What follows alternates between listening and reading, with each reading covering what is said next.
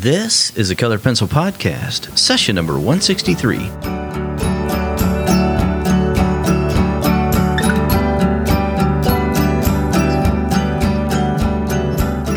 Welcome to Sharpened Artist, a Colored Pencil Podcast, where we discuss in detail all things in and around colored pencils and the colored pencil artist. And now your hosts, Lisa Clow and John Middick.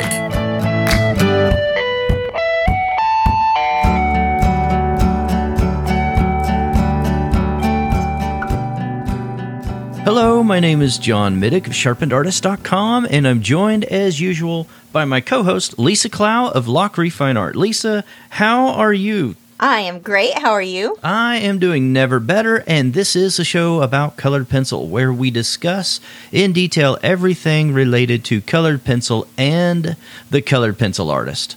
So, Lisa, what are we talking about today? We're talking about things I wish someone had told me earlier when it comes to art. Yeah, we've compiled a little list here that we want to talk about on this side of things. You know, we've been both doing art for quite some time. Lisa's been doing it a lot longer than I have. But did you just call me old? No, I was very careful about that. And so what happens is you learn some things along that continuum, wherever you are on that continuum. And there are times when you have these little breakthrough moments and you're like, I wish I had known that a decade ago or even 2 years ago. We're hoping that this list will be helpful. So number one, it takes time to start earning an income. Don't think that you're just going to quit your day job and all of a sudden everything will be rainbows and roses and unicorns, because it doesn't work like that. You've got to prepare ahead of time if it's something that you're not doing as a hobby and you want it to eventually become a secondary source of income or a primary source. Allow your day job to become your patron. Allow that to support you. And then you can do this in your spare time. And what that will do is it will allow you to make the proper decisions in your business, because you're not doing things out of desperation. You're not doing things because of money. And that makes you desperate oftentimes. And it makes it where you won't see the long-term play and you won't have a long-term strategy for making this into a viable income and into a real business. Yeah, and if you do end up having to work longer, because that's what happened to me. I thought, okay, I'm going to be an artist. I'm only going to have to continue working at the animal hospital for another few months. This is going to take off. No. I was there for years. You know, it definitely takes time, and don't let that discourage you. Don't be upset that it takes longer. It takes longer for everyone. It is rare for stuff to take up, really take off sooner than that. It's going to take a lot of time. I remember when I first got started with art. Now, I do think you can do it faster than this, but I remember being told when I was about 19, 20, that it wouldn't be until I hit around 40 that I was making a stable income as an artist, that was just the norm at the time. Now, because of social media, that obviously can happen way sooner for people. But in my case, it was definitely true. I mean, it really took that long before I understood all aspects of this. But I think you have so many people out there telling you, the big, business gurus, quit your job and go all in. You can do it. No, don't do that. That will make it miserable, and it'll make you start to really dislike art in general. You start to get resentful about the whole thing when you can't pay your bills because you decided to do this. So yeah, just going into it, I think knowing that I was going to have to work longer would have been helpful. I do wish I had understood that early on. It would have been less discouraging when I continued working at the animal hospital for longer than I anticipated. Next, being good at art does not mean sales are going to flood in. That was a big one for me. I thought I just needed, I'm producing stuff. Everyone says they love it. So obviously I'm going to start making a ton of money. This concept that you hear, build it and they will come, does not apply for art at all. I actually am not sure what that applies for.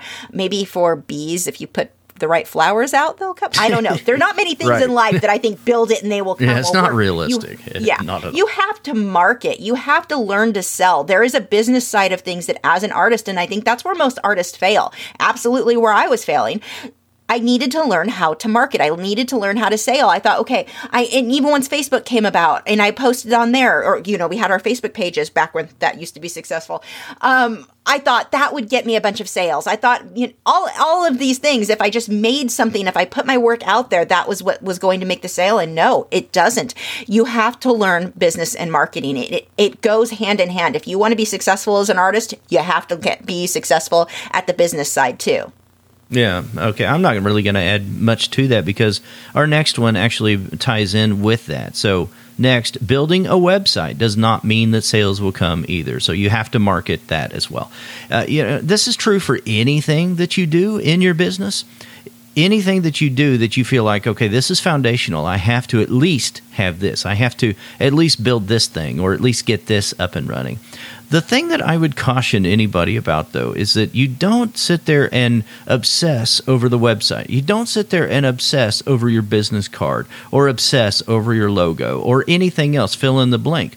Because when you do that and you're thinking that there's so many things that matter concerning this little tiny piece, what really could be happening is you may just be procrastinating on actually doing work, on actually getting something done.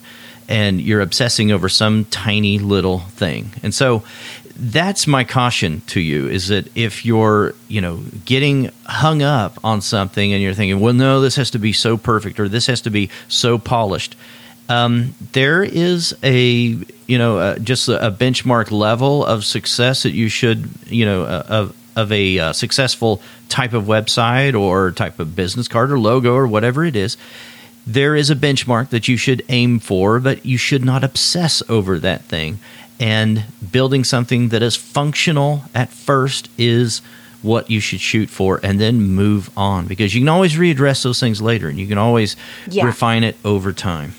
So true. My website is a never-ending work in progress. Yeah. And if you think of it like that, that's a good thing. If you think, this is good enough for right now, I'm going to, progress forward. I think that's a good thing. Don't ever think that the journey is the destination. The journey is the business. The journey is part of the process, and just enjoy the journey.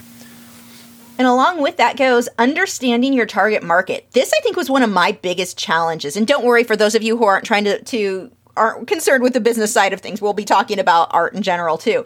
But understanding that I didn't need to try to please everyone in the world. Like, I had this attitude, if I had the money, I could have postcards made or flyers, and I'm going to put it on everyone's car in the parking lots, or I'm going to go door to door. What if I had a billboard? What if I had enough money that I had a billboard I could put up with my art? I remember at one point, those ads you see before a movie plays? Well, maybe I could pay to have that done, an ad that I do portraits and murals and such. I'll have that play before I'm not hitting my target market. I'm not hitting the right people. Instead, what would have been better? At the time, I was really focused on pet portraits. Go and put an ad in a dog fancy magazine, cat fancy, target where the people who would be interested in my stuff is. I seem to think that everybody was going to like it. And I did the same thing with my videos. I seem to be under the impression that everyone wants to watch an art video. That's naive, seriously naive. Just because I'm interested in it doesn't mean everyone is. And I used to think, well, I'm going to spend time, I'll post about the videos I made. I used to post a lot in an Android forum, or I didn't post a lot. I was more just, I read a lot, very into that sort of tech. But I used to think, well, I'll post about my video there, and they're going to love it, and everybody's going to flood over, and this is how I'm going to gain a following. That's not my target market. Why would I think people into tech are interested in the paint? Yeah, a couple of people would be interested, but why am I spending my time targeting the wrong people? Spend your time targeting less people, but the right people. That's what's going to bring in those sales. Well, I have to say this before we move on then, because that just conjures up something that I think about a lot, and that is that a lot of artists are marketing their commission work and everything else to other artists, and that doesn't work. I don't know why that is not obvious to so many artists, but I don't think that it is. But if you're really wanting to get some commission work, or you're wanting to show in a gallery or something like that, you got to get it in front of collectors and in front of people who are interested in buying art, not other artists. It's rare that another artist is going to buy your work. They don't care about that. They're trying to hone their own craft and figure out, what they need to do to level up. They're not interested in buying your art or commissioning a piece. Most of the time. Most of them Yeah, are. and I know what some of you are thinking is, I buy art from other artists. Yeah. Rarely, But though. you're kind of the exception. Yeah, You're not going to make a living selling art to other exactly. artists. You'll get a few sales here and there, but it's not going to be, that's not where your focus should be. You would be much better off focusing in other areas. Figuring out who that target market is again. Yeah. So next, listen to marketing podcasts, read marketing blogs. There are so many resources out there. It doesn't have to be specific to just art. And actually, when you stop and think about that, if you can apply what you're learning in another venue, another area of business, and apply that to art, that's the best thing to do. I want to go ahead and throw a couple of podcasts out there that I think are good ones to go ahead and listen to help you in your art business. And I think one of the best ones is a Side Hustle School, and that is a daily podcast, but it's very, very short. That's a real good one. I think 99% Invisible is another good one. That one is a design podcast, but it just opens up your mind to other ideas. I have to mention The Savvy Painter. She does interviews most of the time, but I think that's a good one for artists to listen to. There may be others, and there's a lot of books, and there's a lot of gurus out there who market themselves as gurus in the marketing space. And, we probably don't even have to name their names, but if you just look in marketing realms and you start looking at who the top names are, Seth Godin comes to mind, obviously. So read up on some of those kind of gurus and what they do and what they say is working right now. And I think you have a good starting point. And don't feel like you need to run out and spend a lot of money taking courses or doing that sort of thing. There is so much free content available for you to start learning these things. So this is not something that should cost you. It's easy to see some of these courses. They'll, sign up for my email list when you go to one of these blogs, and then they want to sell you their course. I don't think it's necessary, especially when you're started or just starting. I really don't think that's something that you need to jump right into. No, that's a good point. And actually, on that point, podcasts, remember, are free. Most of the podcasts are free. It's a very rare exception that you pay for a podcast. So, invest in those, and it just takes your time, Next, the next thing I really wish somebody had told me earlier was the attitude of this is just my style is really just an excuse not to improve. I hear this, and I was there myself when I started off. I was, certain things I wasn't very good. Things were cartoony, even though I wanted them to be realistic. But I had this attitude, this is just my style. This is just how I paint. This is my style. And I remember showing my work in a gallery, and there was another artist there who, his big thing, he refused to go to art school of any sort. Not that I was going to art school, but his whole thing, I remember talking to him and he was like proud of himself. No, I'm not going to go to art school because they would try to change my style. And his style was basically just not very good. And I'm not saying for what he was trying to do, I should say, for the style, what genre he fell in, he wasn't very good at it. And he was using that as an excuse. And I'm not judging him because I was doing the same thing of this is just my style. This is we've just all how done I think. that. Yeah. And it's just an excuse. Yeah. If you are interested in a different style. Now, if that's what you are happy creating, that's one thing. That's fine. But if it's something that you look at other art that's maybe it's more realistic, maybe it's less realistic, whatever it is you're trying to do, there's no one right way, so I'm not judging based on that. But I was limiting myself so much. I was painting, for me at the time, I was painting marine life, and my stuff was very cartoony. I really liked the way another artist had done his stuff that was much more realistic, but, no, this is my style. This is just how I paint, and I limited myself for years because of that until I came across an artist who had really inspired me, a friend of mine who was, showed me what could be done. It made all the difference in night and day. The painting I did before I met this artist versus the painting after, you wouldn't even know it was the same artist. Suddenly I was able to do what I had always wanted to. I stopped limiting myself by this attitude of, well, this is just my style. This is as good as I'm going to be. Or the attitude, I see this a lot too. People think that it's almost like a genetic thing. Either you're good at certain things or you're not good at certain things. It has nothing to do with that. nothing. It has to do with how much work you're going to put into it and how much practice you're going to put into it and what you teach yourself that way. Yeah, because art's a skill, and Yeah. you level up whenever you practice and you're aware, you have some insight into what's going on.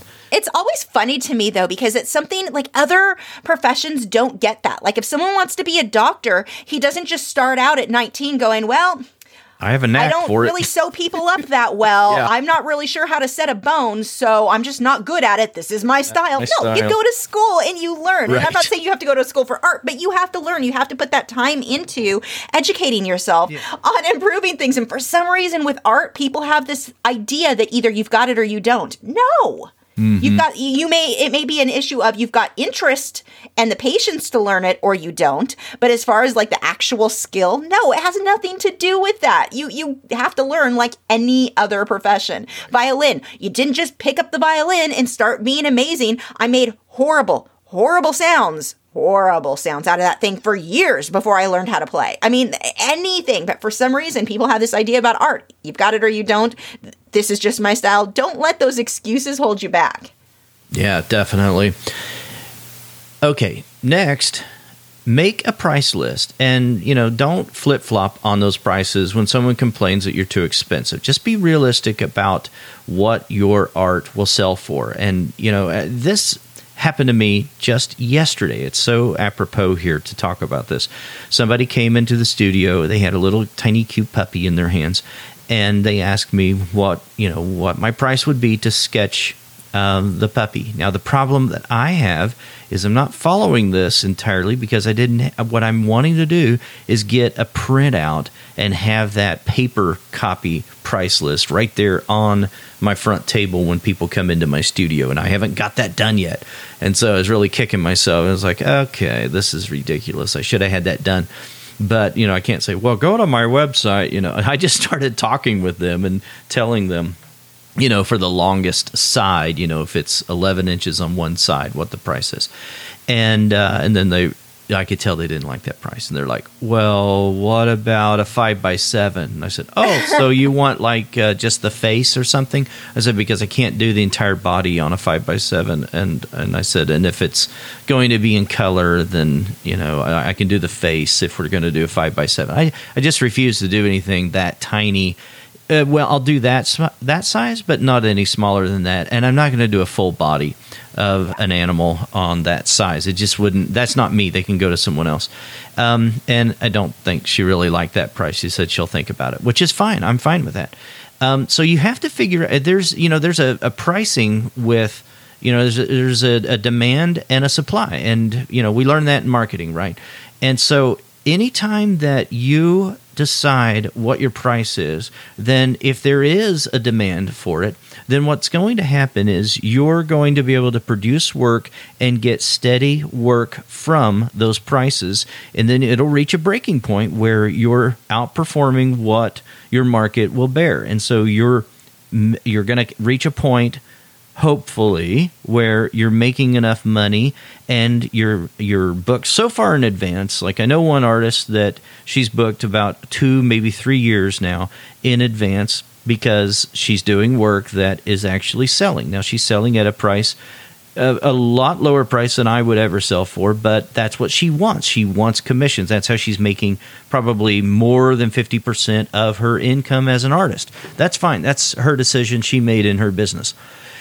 If that's not what you're deciding to do in your business, but rather you're, spreading the eggs out into multiple baskets and you want to income coming in from this resource over here and then another channel over here, and then maybe you're going to think about the fact that, when you price your work that you're going to get a fair market value. You're going to price it at a range where you're comfortable with doing the work, whatever that price is. That will vary from artist to artist, but you have to make those decisions yourself, and you have to know what the market will bear. And so you do have to do a little bit of benchmarking in the market and figure out, what people are willing to pay if that matters to you, and if you're going to actually want to sell some commissions or sell some of your prints or some of your originals.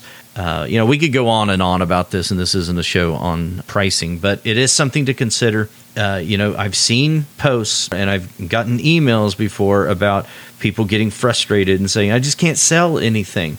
It's like, well, there is kind of, a science to this. There is some actual rules, even though there is a lot of wiggle room. There are some things that are... Well, and here's the funny thing about this. I think your story initially was such a good example of what happens when you don't have that price list. Yeah. You left both of you in an awkward situation. Right. She felt awkward because she had to ask versus just coming in and grabbing that flyer and talking to you if she was interested. You felt awkward because you're having to explain to someone you probably got the feel of wasn't going to be interested in your prices, and you get to that, like, why am I wasting my time with it? It's awkward for everyone involved. If you can just have a price list, and you're going to have people, I promise you, that come in and say, this is too expensive. Can you do this? No, this is my price. Do not feel guilty about this. Art is a luxury item. You're not withholding something super important, electricity, water, gas. These are not things people need to live by. Either they have expendable income that they can spend on the art, or they don't. And if they don't, you can offer prints and such available for a lower price. That's what I always tell people. If you don't want the original, I've got prints for a fraction of the cost if that's something that you really want.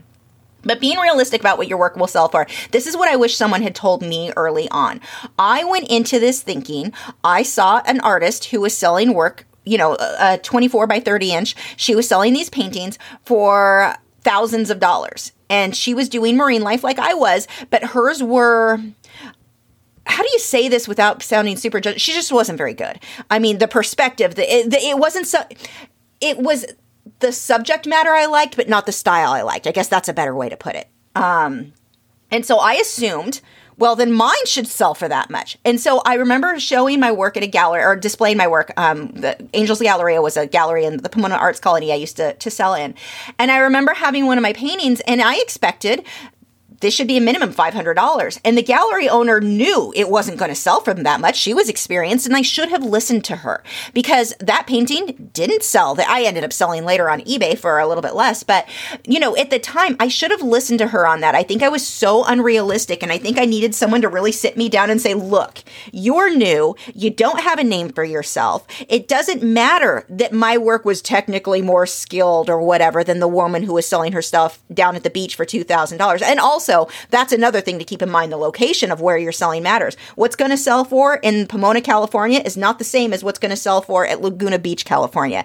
Very big difference of income for both those locations. But I really needed somebody I wish someone would have stopped and said, look, let's be realistic here, because I would have had a lot more sales if I was more realistic in what that work should have sold for. I'm not saying go cheaper because somebody's complaining about the price, but just be realistic about what that work really is worth at that point, based on not just your skill level, but the name you have built for yourself, the following, and like I said, the location I was selling. I went from Pomona, California tends to be a more low-income area versus Laguna Beach, California was extreme. You had to be very wealthy to live in that area. I just visited. I didn't live there. But, I just wish someone had explained that sort of thing. And again, a lot of this comes back to understanding marketing. I knew nothing, and I wish someone had just explained that simple fact to me. Yeah, the skill level actually has, it's probably the lowest on the list on what the reason why something will sell for higher. A lot of times, the market, they buy into the story. They like, the idea behind why you create your art.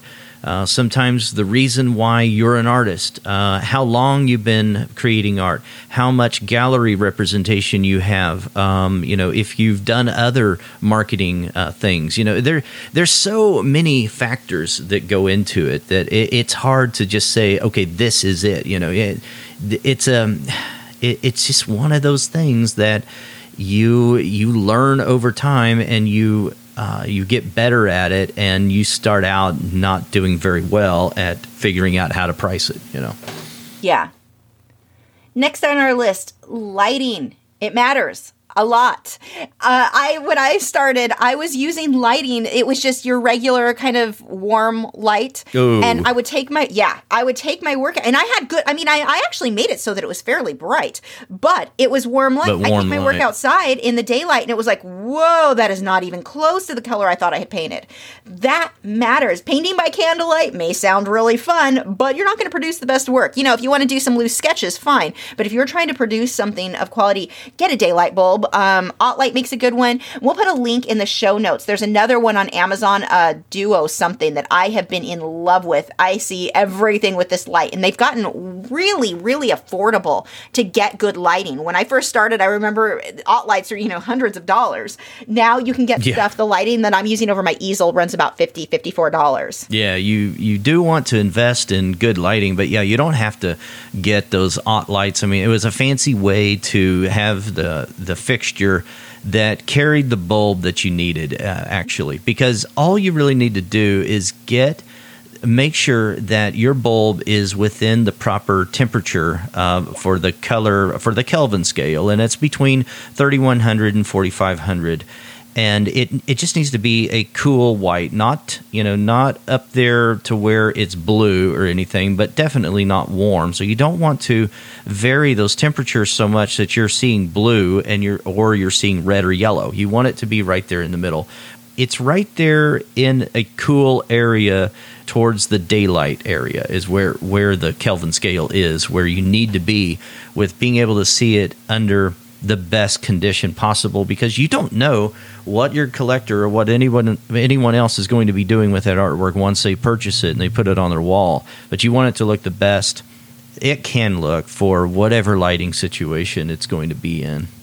All right, so next, manage your energy levels. And, I've seen others do this, and especially people who are working as a full-time artist or even an entrepreneur doing something else, but trying to manage not just the energy level, but looking at it in a different way, sort of in this industrialized nation kind of way when we went to, this schedule where, 40-hour work week, which is so ridiculous. This is not the way people actually function properly. This was a way to churn out, cars and batteries and factory assembly line is what that was.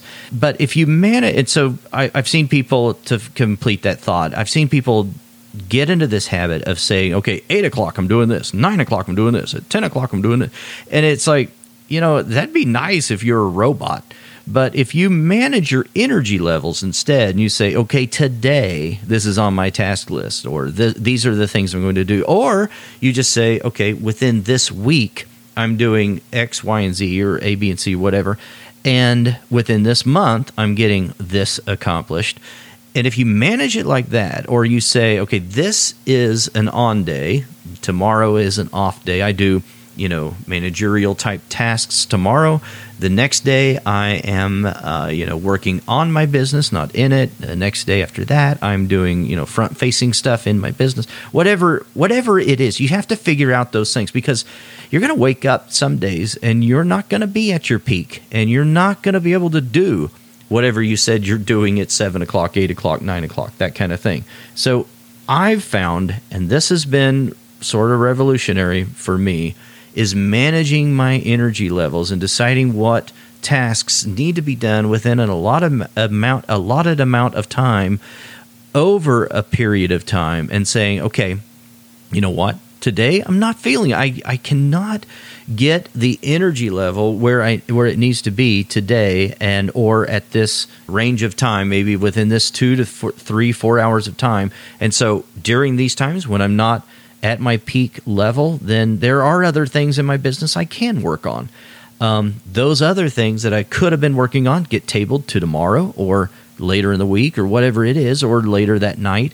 And then when my energy level is up and I'm able to do those things, then I can do that.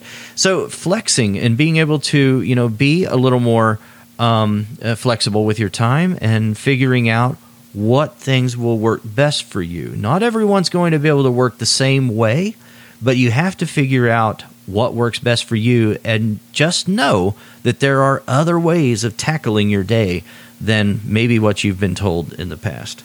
Yeah, you have to be careful. Like, I can't work the way John's talking. His method, right, that he's explaining will not work for me. So you have to figure out, like you said, you have to figure out what works best for you. Yeah. If I do what John does, I get to where it's like, well, okay, my energy level's low. My energy level is always low just because you guys know I have my health issues. So if I went by that, nothing would ever get done. I have to set tasks for the day. Now, I am similar to you in that I don't necessarily have to go, okay, from 3 to 4, I'm doing this. From 4 to 5, I'm doing this. That's a bit too structured, but I do have goals. Okay, the first half of the day, I need to accomplish this. The second half of the day, I need to accomplish this. Well, so then mine's a little bit, I kind of modify it way. That's kind of the same thing then. What I was talking about. But it's more modified because I can't, like, if I have to get something done, like, let's say I need to edit a video and I'm just not in the mood for it, I have to do it anyway, or I just won't get it done. Well, I'm not talking about moods. Yeah. Be careful here. I'm not talking about moods at all, because if I was talking about moods, I'd never do hardly anything. Well, I say mood, but energy level for me would be interchangeable because I don't ever have energy. So I that for me would definitely, I think, well, this goes to show like you said, not everybody's going to work the same. You need to figure out what works best for you and actually stick to it. It's just so easy if you're like me, where you're tired all the time, to go, I'll do it tomorrow. I am the worst procrastinator ever. I'm horrible. But I don't get stuff done when I start. Actually, I've been really bad with that lately, not getting stuff done. I am so far behind on stuff because I keep doing I'm too tired. I don't have the energy. I'll do it tomorrow. The energy for me is never going to come. I need to get over it and just do it. So you definitely need to figure out. Yeah. No, that's actually a good thing to talk about. And I hope this gives others listening some hope, and knowing that, there's no set way to do this. Yeah. And the other thing about it is, while I'm talking about energy levels, I deal with some things, and one of the plaguing things that I deal with, and I think I've talked about it in the past on the podcast, is in addition to my cervical issues, I have cluster headaches, which are so fun. And it can just knock out nearly half a week, sometimes an entire week for me. And I did this while I had a day job as well. It is one of the most excruciating pains I've ever had in my life. And I had one last week. No, I didn't. I had it this week. Took me out for 3 days. And there's nothing I can do. I can lay in bed, and that's about it. I don't feel any better, but I can't do anything else. But those kind of things happen. And so allowing for these things is what I'm talking about. Making an allocation, just allowing and saying, okay, I'm not always going to be at my peak. And so when these things happen, it's going to knock me out. And I have to be flexible in my schedule. I have to say, okay, what am I going to have to do then for the remainder of the week to make up for that lost time? Because that will happen. It will happen. But when you're an artist and you're doing your own thing, then there is not even this implied accountability when no one's waiting on you. No one cares. Like Lisa, does anyone care if you get out your YouTube video? Well, not a whole lot. Some people do. People care though when you've got a commission. That gets when you have a commission. I've known of people who, when you have a commission, But otherwise, no one is looking for something to be there every single day or every single hour, and so you're without that type of implied even accountability. And so it's on you. It's all on you. And so you have to be able to figure out how you're going to manage yourself during these times. Yeah, and that's a big thing too. I wish someone had told me to start with, is that managing things, that this is a job. Yeah. I knew it was a job, but you have to have some sort of a schedule, some sort of a goal, whether like you were saying, this is what I'm going to get done this week, next week, this month. Having that sort of set up, if I had done that earlier on, it would have made all the difference in the world, because I wasn't getting enough done. I was doing too much of, I don't feel up to it today. And my fibro was really bad for a few years there. And I was going to feel like crap whether I was at the easel or not. Get to the easel, go get some work done. For in my case. Now, that's not going to be everybody's case, because like you said, with the cluster headaches, obviously you can't. But with me, I could have. But I used those as, I'm not up to it. And the funny thing is, for me, I actually felt better when I would get up and paint. Not necessarily physically, but mentally, it really helped me. Yeah. So, makes sense. having a schedule, I wish somebody would have taught, that would definitely be at the top of my list, is just not a schedule, or goals. Goals. Yeah. Daily goals. This is what I want to accomplish today. Yeah. That really would have made a difference for me. One of the biggest things that has helped me, and maybe it'll help you listening today, I hope, is when I started evaluating my day at the end of the day and then writing down what I'm going to do tomorrow, and having just a big 3, just having 3 things that I thought, I know tomorrow I'm going to get done. That's the plan anyway. It may go awry, but that's the plan at the beginning, Yeah, I'm more likely to get it done if I've at least got a plan than if there's nothing. Yeah. And I've been having a problem with that lately. If I don't set, okay, Thursday I'm going to do this, Friday I'm going to do this. Right. If I don't set that, I end up not me too. anything, and I feel like crap at the end of the day. I'm like, I've accomplished nothing. I wandered around fussing over little things that didn't matter, and I did nothing. Yeah. So No, I've been there. Yeah, I'm there right now. I've been really bad lately. So next on our list, and this is a big one, not everyone's opinion of your work matters. Right. Take into account who is giving you their opinion. This is going to plague you throughout your career. You will have people come up and tell you why they hate something that you did. Does that person matter? Were they going to buy from you anyway? Probably not. You're probably, in that case, not creating the work that they're interested in. But, the other thing is, too, when artists are learning, we want advice from people. But not everybody's advice is equal. And I've used this example before. Jason Morgan gives me advice. I'm going to listen to it. This is somebody who, if he gave me advice, he doesn't do it often, but if he did, it's probably something I really need to hear. If some random person who is just getting started in art themselves tells me how much they hate my painting, first, they weren't going to buy from me. Second, and this is one of the things that I like to do, and this sounds super judgmental, but it can actually help your mental state sometimes. You post on Facebook, you post whatever, and somebody is super negative. They're not being constructive. They're just being negative about all the things they hate about something you did.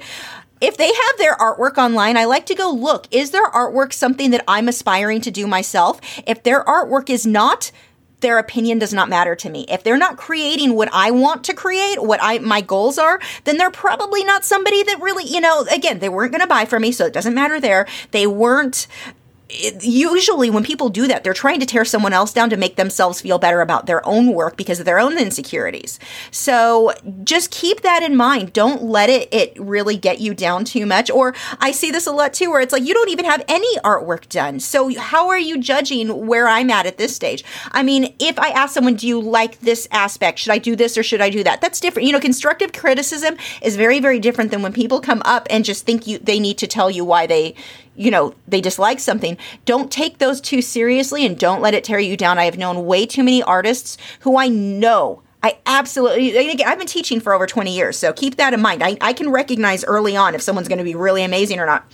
I have seen people who I knew were going to be amazing, but because too many people, whether it be an art teacher at their high school, I had one student who had that problem, gave up on art altogether because of the stuff this art teacher said, and it really frustrated me because this student would have been amazing. Gave up on it.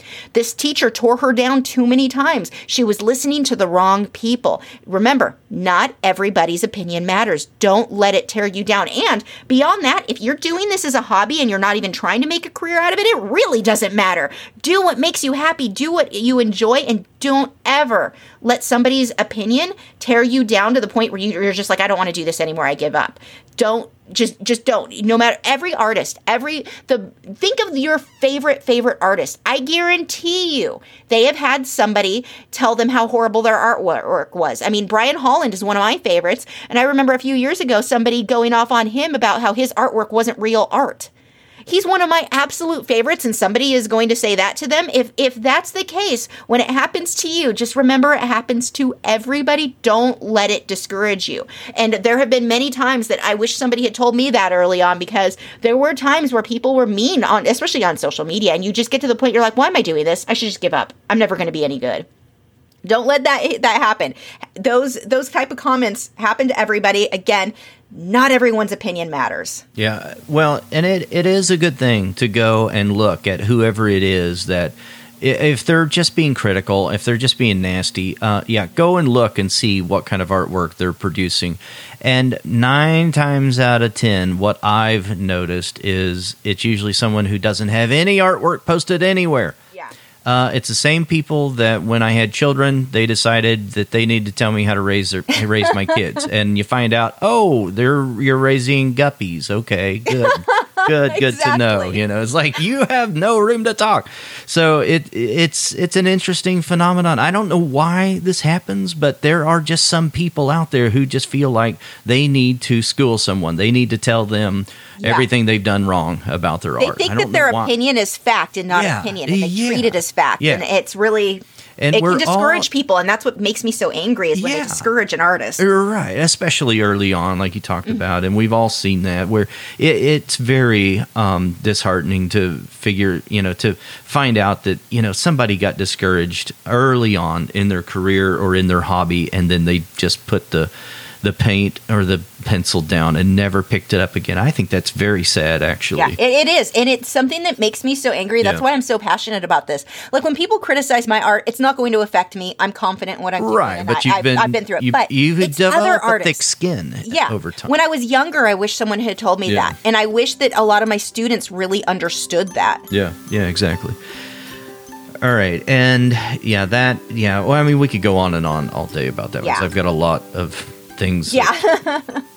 You know what? This is such a long list, Lisa, but I think this is really good information and things that, Lisa and I are very passionate about all of these things on this list that we're talking about. And we're going to have a part 2 because we're not done yet. So maybe you have something you would like to add to this list, and we would love to hear that. But next week, we'll have the continuation of this list. And if you want to reach out to us and make a comment, you can do that on the show notes page over at sharpenedartist.com/podcast, or you can email us podcast@sharpenedartist.com. And this is a weekly show, and we'll talk to you again next week. Bye. Thanks for listening to this week's episode. All the show notes can be found at www.sharpenedartist.com.